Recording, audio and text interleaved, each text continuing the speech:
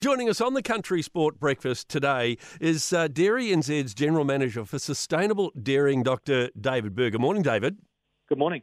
We're going to be talking today about the environmental value of wetlands on farm and Dairy NZ's work to support farmers. You've teamed up with NIWA and you've produced a new guidance on wetlands. Why did you develop this? Yeah, look, we're really excited about this, Brian, because we know that wetlands have a lot of value on farm for improving sort of environmental outcomes and also sort of boosting biodiversity. And while the concepts of wetland design are very simple, designing an actual wetland and actually getting it to function well is really, really challenging because, you know, wetlands behave in different ways depending on the landscape variables, the environmental variables, and they can be very expensive as well to put in the ground. So we saw a gap. We wanted to give farmers more advice around, you know, how they can use wetlands to reduce their environmental footprint and how they can go about that journey of constructing a wetland and sort of what performance can they expect to see from a well-functioning system. So, David, what's in the new guide?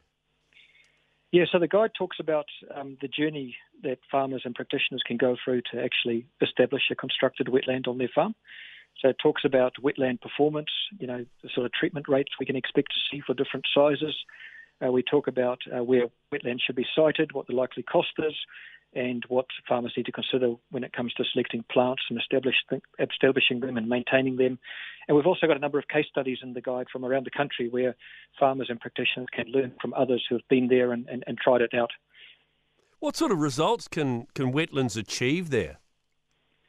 Yeah, so it depends on the location, but based on our numbers, we believe wetlands can reduce up to 90% of the sediment load and basically half the nitrogen losses, as well as remove half of the phosphorus losses passing through the system, assuming that the wetland is about 5% of that receiving catchment area. So a lot of work has gone into the science because we want to give farmers confidence around, you know, these things are expensive, like I said, so we wanted to give confidence around the treatment potential. And also for regulators, because we would love to see these wetlands taken up in regulation more, and therefore we all need confidence around how they are performing. Absolutely. So if farmers are interested in developing a wetland, what should they do? Yeah, so definitely talk to their regional council and have a look at this new wetland guide and talk to their rural professionals.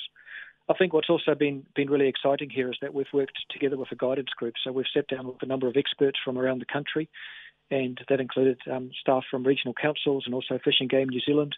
So they've all been on the journey with us and they all endorse the end guide as well. So that's been really exciting. It's been a joint effort with NIWA in terms of the science, but also with the regional councils and other agencies like Fish and Game to help us pull this together. Well, it's fantastic. Well done to Dairy NZ. David, thanks for joining us on the show today, Dr. David Berger, and have a great week. You're welcome. 90% of parenting is just thinking about when you can have a break. And when you do take a break, enjoy the Parenting Hangover podcast. They go together like a tutu and jandals. We've said from the get-go, we ain't parenting experts, but it's cool to hear, what is your neighbour doing? What do they say? A problem shared is a problem halved. Oh, that's good. Not that my children are problems, but I feel better talking about it. The Parenting Hangover with Clinton Jordan. New episodes every Thursday on iHeartRadio or wherever you get your podcasts.